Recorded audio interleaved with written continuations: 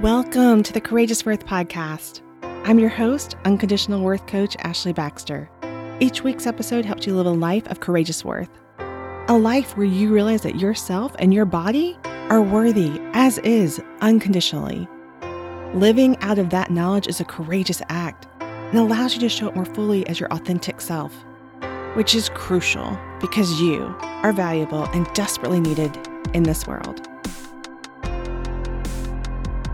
Do you love yourself emotionally? Although this does include how you feel towards yourself, it's much more than that. Do you honor your emotions? Do you allow that part of you to exist, or do you try to stuff it down? Have you been led to believe it is weak to feel? Sometimes we are told you're too sensitive, or in order to succeed, you can't show your emotions. Or if you've had hard things happen, just brush it off, don't feel it, just move on, wall up. The discreditation of the importance of your emotions is actually one of the biggest contradictions to humanity. Your feelings were your first teacher in life, your first guide. Hunger taught you that you needed food. Pain taught you something was missing or needed mending. Joy, sadness, laughter, fear, contentment, love. Emotions are like the colors on a paint by number. Before the color is added, the lines exist, so you know what it is factually, but the colors bring it to life. It communicates so much more. You may have heard me talk about this before, but I love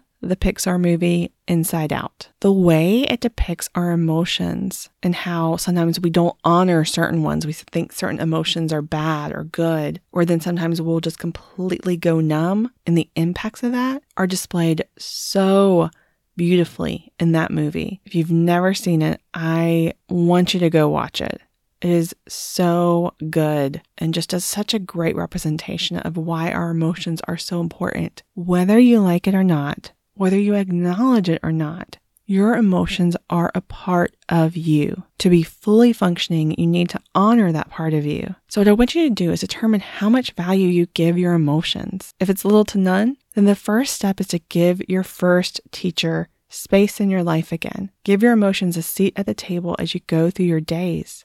Let it have a voice, just like your thoughts have a voice. By doing so, you'll learn to trust yourself. You'll learn to trust your intuition. Growing in this trust is a huge piece in honoring, valuing, and loving yourself. Let all the pieces of you come together for your decisions, for how you live, for how you love, for how you go about every part of your life. Don't cut off part of yourself. Let your emotions be seen for the wonderful teacher and indicator they are. They are a part of you. So again, determine how much value you give your emotions. And if it's little to none, then the first step is to give your emotions space in your life again.